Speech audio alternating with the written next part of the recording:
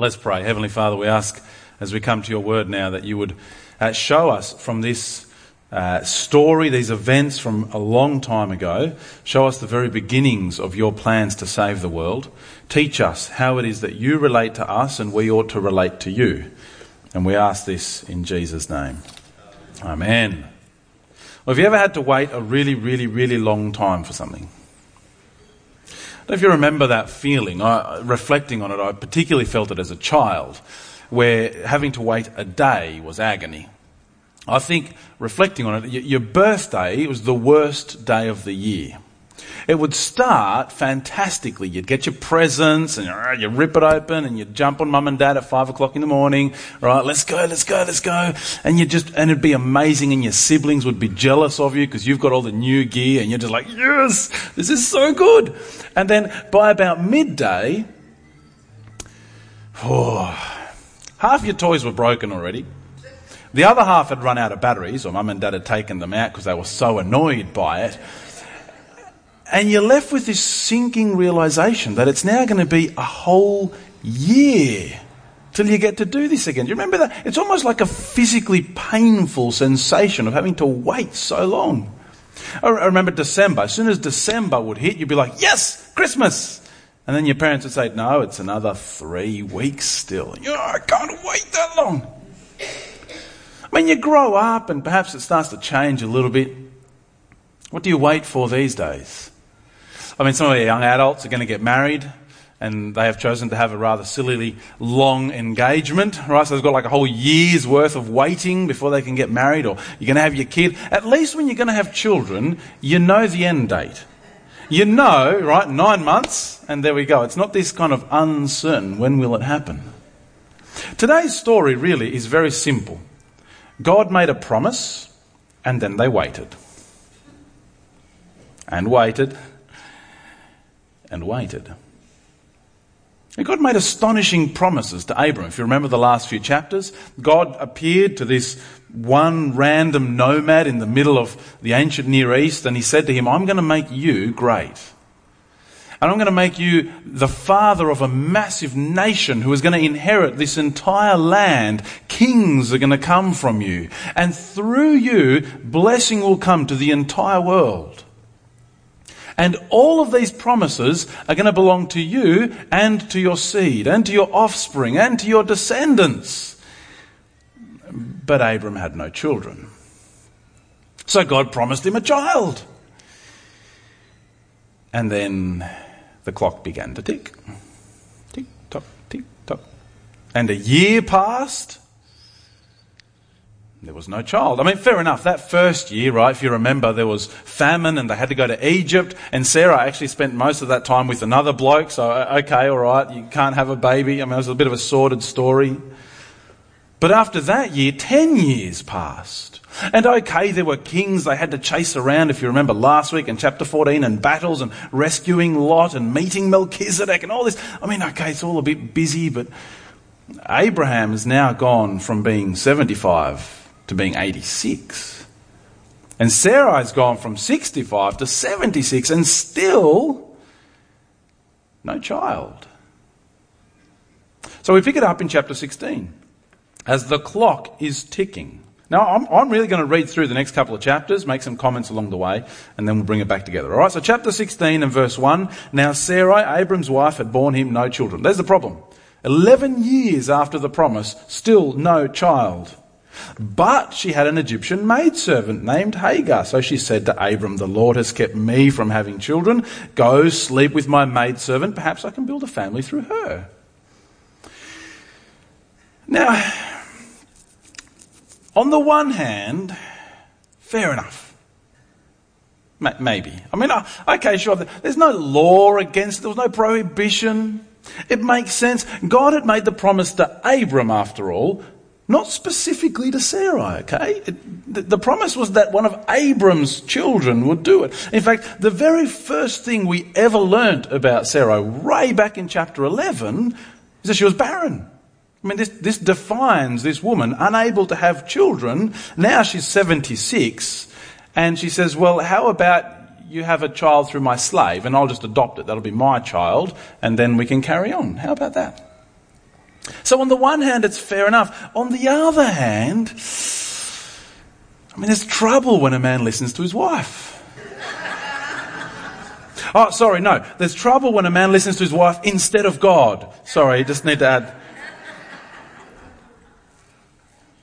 We've seen it before, haven't we? You remember what happened with Adam and Eve. And God had spoken, and the man listened to his wife instead of to God.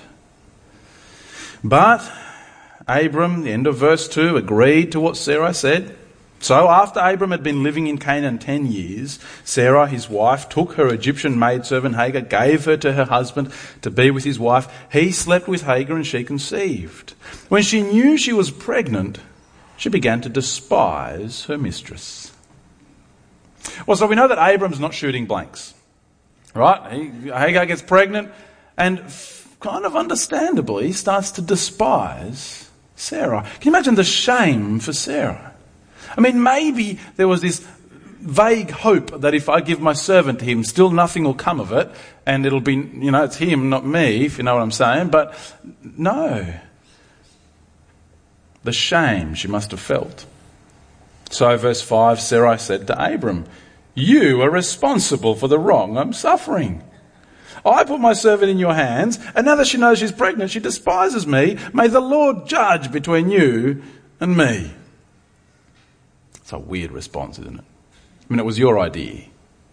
You gave your servant to him. But it's also an understandable response, isn't it? Jealousy is like that.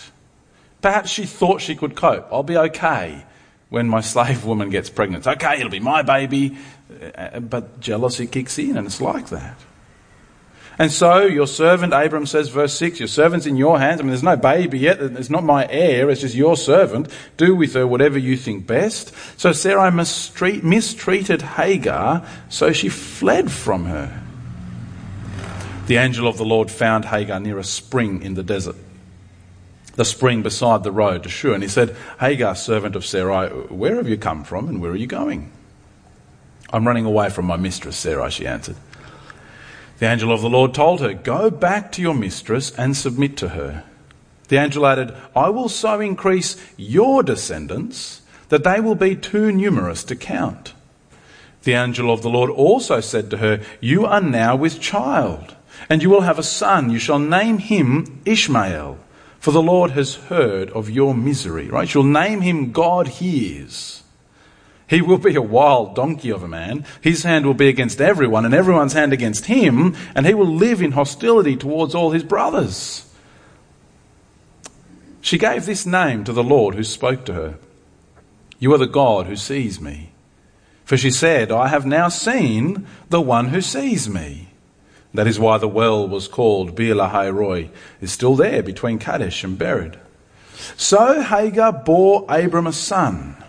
And Abram gave the name Ishmael to the son she had born. Abram was 86 years old when Hagar bore him Ishmael. It's almost as if the blessing to Abram was just too potent.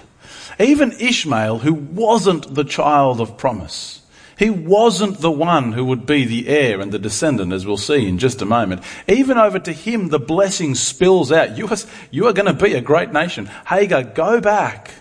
Return, and having seen God, she did. But Ishmael was not the child of promise. No, the clock just kept ticking. Tick, tock, tick, tock. A year had passed, 10 years had passed, now another 13 years passed. 24 years they were waiting. I wonder whether Abram just didn't think, well, this is it, Ishmael, he's the one, right? I've got my heir, I've got the line, this is where it's going to happen. Well, chapter 17. When Abram was 99 years old, the Lord appeared to him and said, "I am God Almighty, walk before me and be blameless. I will confirm my covenant, my agreement, my contract between me and you, and will greatly increase your numbers." Abram fell face down, and God said to him, "As for me, this is my contract with you. You will be the father of many nations. No longer will you be called Abram, your name will be Abraham.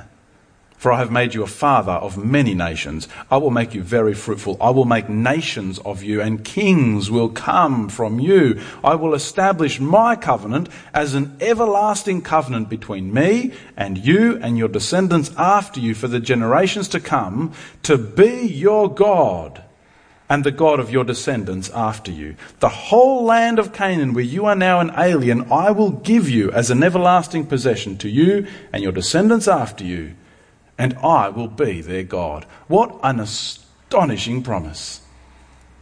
Remember, Abram was just one in a family. He was just one of the descendants of Noah. He was just one of the descendants of Adam.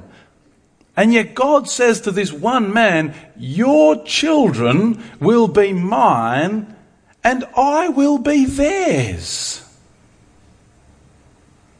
And you're going to get the whole land to go with it, by the way. An astonishing covenant.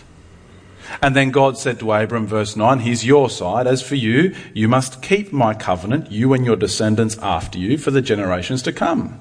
This is my covenant with you and your descendants after you, the covenant you are to keep. Every male among you shall be circumcised. You are to undergo circumcision. It will be the sign of the covenant between me and you. For the generations to come, every male among you who is 8 days old must be circumcised, including those born in your household or brought with money from a foreigner. Those who are not your offspring, whether born in your household or bought with your money, they must be circumcised. My covenant in your flesh is to be an everlasting covenant. Any uncircumcised male who has not been circumcised in the flesh will be cut off from his people. He has broken my covenant. God also said to Abraham, as for Sarah, your wife, you're no longer to call her Sarai. Her name will be Sarah. I will bless her, and I will surely give you a son by her. I will bless her, that she will be the mother of nations. Kings of people will come from 89-year-old menopausal Sarah.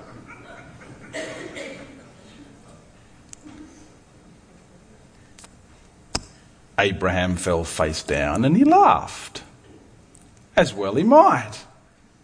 Will a son be born to a man 100 years old? Will Sarah bear a child at the age of 90? If only Ishmael might live under your blessing. Come on, God. Really? Now, I don't know if he just didn't believe that it could happen, or he just really didn't want it to happen. I can't imagine being 99. I mean, I'm 35, and man, my 2-year-old kills me. Can you imagine being 99 and having to change nappies and goo-goo gaga and holy moly? But it's good to see that even the man of faith had doubts. A point where he said, really, God? I've already got a son. You've done it. We can carry on, right? Ishmael.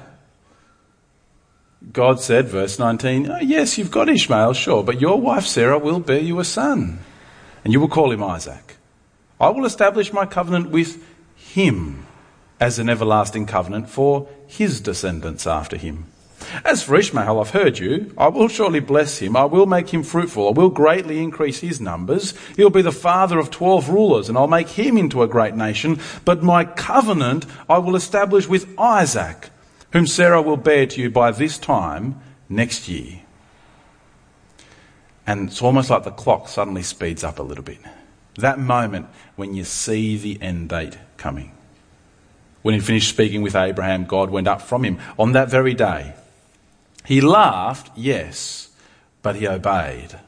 On that very day, Abraham took his son Ishmael and all those born in his household or bought with his money, every male in his household, and circumcised them as God told him. Abraham was 99 years old when he was circumcised. His son Ishmael was 13. Abraham and his son Ishmael were both circumcised on that same day. And every male, including those born or bought, were circumcised with him. He laughed. He had this moment of, you've got to be joking, God. This can't truly be what you mean to do. And this promise can't really come about as you've spoken it. But I will believe, and I will obey, and I will keep the contract. And so, all of a sudden, we're barreling now towards the birth of one named Isaac. Now, I wonder whether chapters 17 and 18 don't happen concurrently. In both of them, the Lord appears to Abram, and in both of them he says, in 1 year you're going to have a child. So whether chapter 17 is sort of part of the conversation that happened in chapter 18 as they're present, I don't know. But again, chapter 18, the Lord appeared to Abraham near the great trees of Mamre while he was sitting at the entrance to his tent in the heat of the day. Abraham looked up and saw 3 men standing nearby. When he saw them, he hurried from the entrance of his tent to meet them, bowed low to the ground. He knew he's someone special. If I've found favour in your eyes, my Lord, do not pass your servant by. Let a little water be brought, that you may all wash your feet, rest under this tree. Let me get you something to eat, so you can be refreshed and then go on your way now that you have come to your servant. Very well, they answered. Do as you say. So Abraham hurried into the tent to Sarah. Quick, he said, get 3 seahs of fine flour, knead it, bake some bread. He ran to the herd, selected a choice, tender... I wonder if Abraham was New Zealander. Sorry, just a little reflection. Choice. Anyway, tender calf. He gave it to a servant who hurried to prepare it. He then brought some curds and milk and the calf that had been prepared and set these before them. While they ate, he stood near them under a tree. Where's your wife, Sarah? They asked him. Well, they're in the tent, he said. And the Lord said, I will surely return to you about this time next year, and Sarah, your wife, will have a son. Maybe Abraham hadn't told Sarah what God had said. Now, Sarah was listening at the entrance to the tent, which was behind him. Abraham and Sarah were already old, well advanced. Sarah was past the age of childbearing. So Sarah laughed.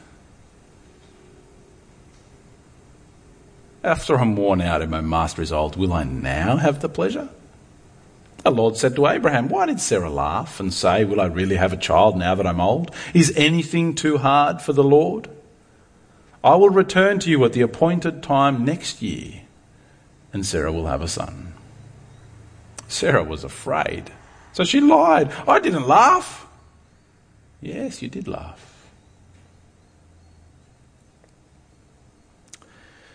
Isaac promised. Can you blame her for laughing? I mean, it's got to sound like a big joke. 3 strangers walk under the shade of a tree. I mean, it sounds like a joke, right? And they meet Abraham, and Abraham says, come, wash your feet. And they say, your 90-year-old wife will have a child. And she laughs. Right at the end. It's not a great joke, but... Come over to chapter 21. Just really briefly, we're not going to read a lot of it. Chapter 21, verse 1. The Lord was gracious to Sarah as he had said, and the Lord did for Sarah what he had promised. Sarah became pregnant and bore a son to Abraham in his old age at the very time God had promised him. Abraham gave the name Isaac to the son Sarah bore him. 25 years they waited. Patiently, longingly, believing. Is anything too hard for the Lord? The woman who could not conceive bore a child, the child of promise. For to him, to Isaac, not to Ishmael, not to Eliezer of Damascus, but to him, to Isaac, would come all the inheritance. God made a promise, and then they waited. Okay, there's the story. What do we do with it? Now, do you remember last week, Joe gave us a principle for how to interpret the Bible? Do you remember what it was? It's 3 words. Scripture interprets Scripture. Now, that's the very basic premise of how you understand the Bible. Reading the Bible, learning this, is not about my interpretation and your interpretation and us sitting down to work out which is the best interpretation. No, the Bible interprets itself. Our job is to read it and understand it. Now, Joe mentioned last week 2 ways, or 2 important aspects of allowing the Scriptures to interpret themselves. Do you remember what they were? I feel like I'm doing an ESL lesson now. We're doing revision from last week. Now, firstly, the context, right? You've got to allow what is around the passage to shape it. And then secondly, the New Testament, right? Context and New Testament. How do the New Testament writers read and interpret that part of the Bible? Now, I want to flesh that out a little bit today and suggest three levels at which we can do the same sort of task. See, firstly, we could just read this story and learn the lessons of godliness. We could do that. We could read about the characters and how they interact with each other and with God. We could see their sin. We can see what they're praised for and learn lessons of godliness.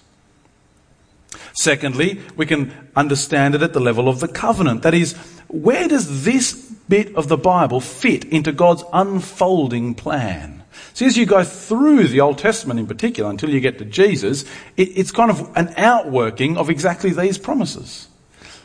All right, so the lessons of godliness, where does it fit in the grand story? And then thirdly, what's the Christian message? What does the New Testament have to say about this part of the Bible? So let's do that briefly together. Firstly, lessons of godliness. As we look at these people, what are we to learn? Now, Abraham is held up as a model of the man of faith, time and time again. And yet we see that he is not a perfect man. To be a follower of the Lord Jesus doesn't require of you perfection. He had his moments of doubt as he laughed. He had his moments of, you could almost say, disobedience as he follows his wife's suggestion and goes with Hagar to kind of force God's hand. And yet he was a man of faith. He did obey. God said, get circumcised. That very day he went and, right, chop, off it came. Brave man. I don't know, was it worth it? I mean, all the promises of the blessing of all of mankind, but you've got to have this little snip. Oh, yeah, anyway. He listened to God. He believed God's promises. He acted upon them. Even when the circumstances seemed impossible. Still, he believed God. What about Sarah? What lesson can we learn from Sarah? Now, I find it really hard to like her. I'll be honest with you. Every interaction she ever seems to have is just mean. Spiteful. She's full of this jealousy and envy and rivalry. And she made a slave run away by being so harsh to her. As we come to the next few chapters, after 21, where Isaac is born, she kicks Hagar and Ishmael out to go and die in the desert. I mean, she's just... I wonder if we don't just see in her reality. This is natural. This is people. It's not that she's particularly bad. This is just what we are. She's just true to her own sinful nature. And yet, at the age of 90, she kept trying, if you know what I'm saying. She believed God enough. In fact, when you come to 1 Peter chapter 3, she is held up as an example of godliness in an astonishing way. You are her daughters, it says, if you do what is right and do not give in to fear. What about Hagar? What can we learn from her? Well, again, right, looking with contempt upon Sarah, is she just another example of reality? This is what mankind and womankind, this is what humanity is like. Hard done by, yes. Long-suffering, yes. And yet she also did obey God. God said, go back. Return to the mistress who is abusing you because I'm going to watch over you. God sees, she named God, because I have seen the one who sees me. In that moment of knowing God, she trusted him enough to return. What do we learn about God? Well, we certainly see his providential care. I mean, even Hagar, an Egyptian slave who's bearing a son that is not the promised son, you could forgive God for just going, oh, well, it's not the one. I mean, the one's over here. And yet still providing, caring, watching over her. But even more so, we see of God that he will fulfill his plan. Sin couldn't stop him. The impossibility of an empty womb couldn't stop him.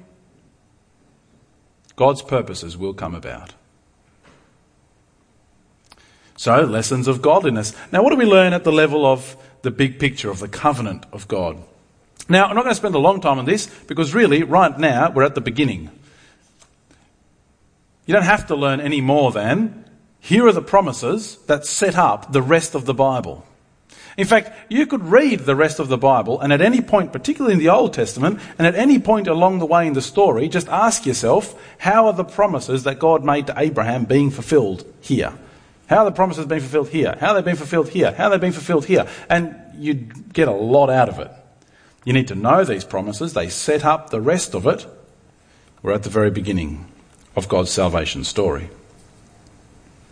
But what about our third level then? What is the Christian message here? What does the New Testament have to say about this passage? Now, the easiest way for yourself when you're doing this exercise, the easiest way to do it is just to see which parts of the New Testament quote the passage that you're reading.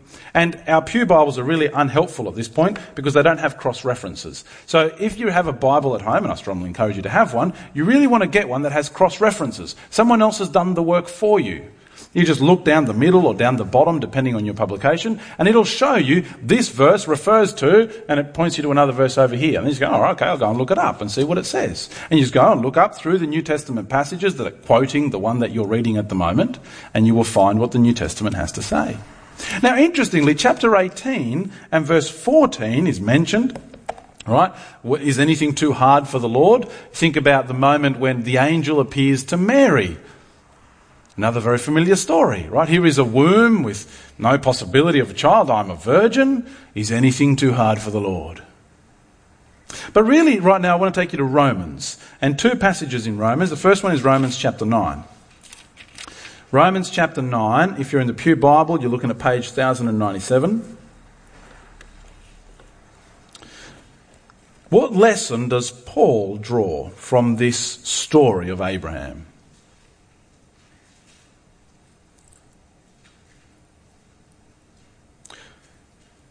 Romans chapter 9 and verse 6.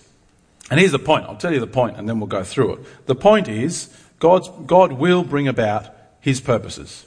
That's a very simple point. It doesn't matter how adverse the circumstance, it doesn't matter how impossible it is that it might happen, God will bring about his purposes. See, you could be forgiven for asking, just before we come to Romans 9, you could be forgiven for asking, did God's word fail? I don't know if you know the history of Israel very well. God promised to Abraham, I will be your God. Your descendants after you will be my people. I will give you the land. You will become a great and mighty nation. You will bless the entire world. And what happened? Israel turned their backs on God. They fell off into sin. They decided to abandon him, and God took it all from them. No longer a great nation. In fact, exiled from the promised land. Seemingly no longer their God. And then, to make it even worse, Jesus comes along and includes into God's people from outside of Israel. And cuts off a whole bunch of Israelites and says they're not really my people anyway. Did God's word fail? Well, chapter 9, verse 6 in Romans. No, it's not as though God's word had failed. For not all who are descended from Israel are Israel. Nor because they are his descendants are they all Abraham's children.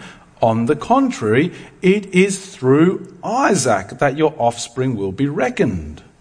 In other words, it's not the natural children who are God's children, but the children of the promise who are regarded as Abraham's offspring. For this was how the promise was stated, at the appointed time I will return and Sarah will have a son. So did Israel's sin and rejection of God somehow thwart his purposes? Is it that if we just start on our own path, God's going to find himself put out and have to come up with a plan B and just roll back on what he said previously? No. See, in God's plan, it was always the children of the promise who were the children of God. Abraham had two sons. If it was purely by descent, then they should have both received the blessing. But Isaac was the one, not Ishmael. God's purposes don't depend on people and some sort of, anything. Descendants or works or religiosity, or it depends entirely upon God and his promises. He is the one who is at work collecting and electing his people. His plan, his way. And it's illustrated for us in this story back in Genesis 15 to 18. Who made Isaac the heir?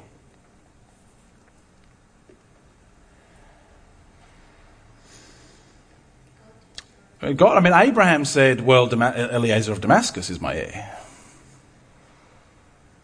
Sarai said, how about Hagar's son can be the heir?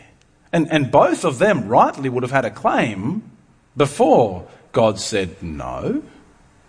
Isaac is the heir. He's the one who determined who his people would be. God will work his purposes out no matter how adverse the circumstances. Even if the opportunities aren't there, even if it's seemingly impossible, even if people are sinful, still he will accomplish what he sets out to do. But more so, even more than that, we learn in this encounter, come back to Romans chapter 4, the last passage we're going to look up now, we learn the fundamental way in which people are to relate to God. There you go. If you came this morning thinking to yourself, I want to learn what is just at its basic level, how should I be relating to God? You want to learn that? Well, here we go. Chapter 4 in Romans and verse 1. What then shall we say that Abraham, our forefather, discovered in this matter? If in fact Abraham was justified by works, by something he did, he had something to boast about, but not before God.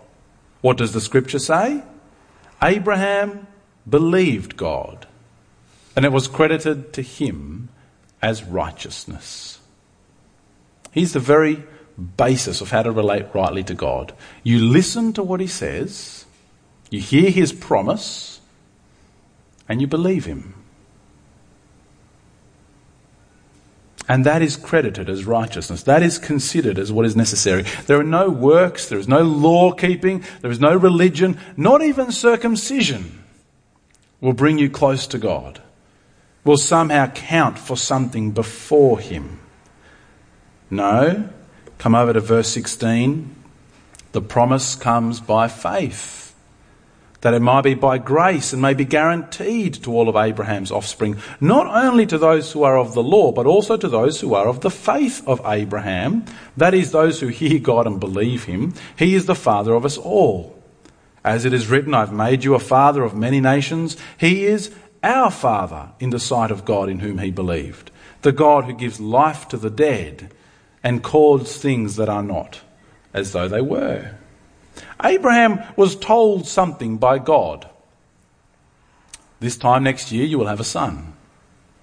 And Abraham believed. He was convinced that God could do it, irrespective of the circumstances. He went on believing God's word, and it is the same for us. Jump down to verse 23. The words, it was credited to him, were written not for him alone, but also for us, to whom God will credit righteousness, for us who believe in him who raised Jesus our Lord from the dead. He was delivered over to death for our sins, and was raised to life for our justification. I don't know how you walked in the door today. For many of us, our lives are about being disciples of the Lord Jesus Christ. It just means being a follower. We have a desire to be like him and to live his way. And we make decisions based on that desire. I don't know how you came in the door, on what basis you think that you can rightly come and be a follower of the Lord Jesus, that you can rightly relate to God. And I want to tell you, if it's on the basis of anything other than hearing his promises and trusting them, then you're going down the wrong path. And what an astonishing promise it is. Credited righteousness for us who believe in him who raised Jesus our Lord from the dead, delivered for our sins, raised to life for our justification. You know, in one sense, today's sermon doesn't really have a practical application. I don't have a go and do for you. But in another sense, this is the most practical application I could possibly give you. As you leave and as you think about being a follower of Jesus, living God's way in God's world, on what basis? Is it on the fact that you came to church today and last week and the week before, and you'll come at Christmas, you'll take communion later on? Maybe you're going to go out and get circumcised. I don't know, right?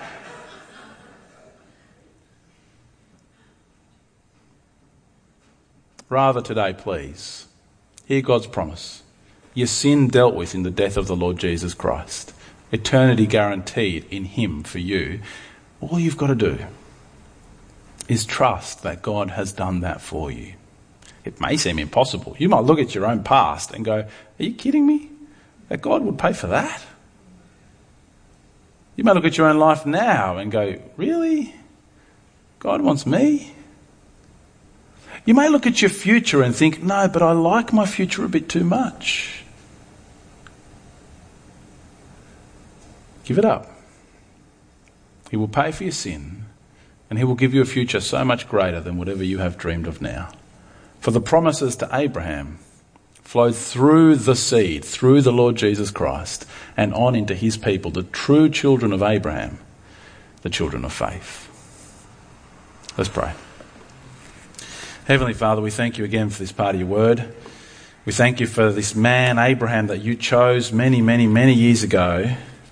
The promises that you made him, seemingly impossible, astonishing promises, and yet, Father, your word is good. You kept them. Isaac, the child of promise, born. Nothing too hard for you. Father, teach us that this is the right way to come before you, to hear you speak and to trust and to listen and to believe and to obey. And so, Father, as we seek to be disciples who make disciples, as we pursue the Lord Jesus Christ, teach us to hear your word and believe. Amen.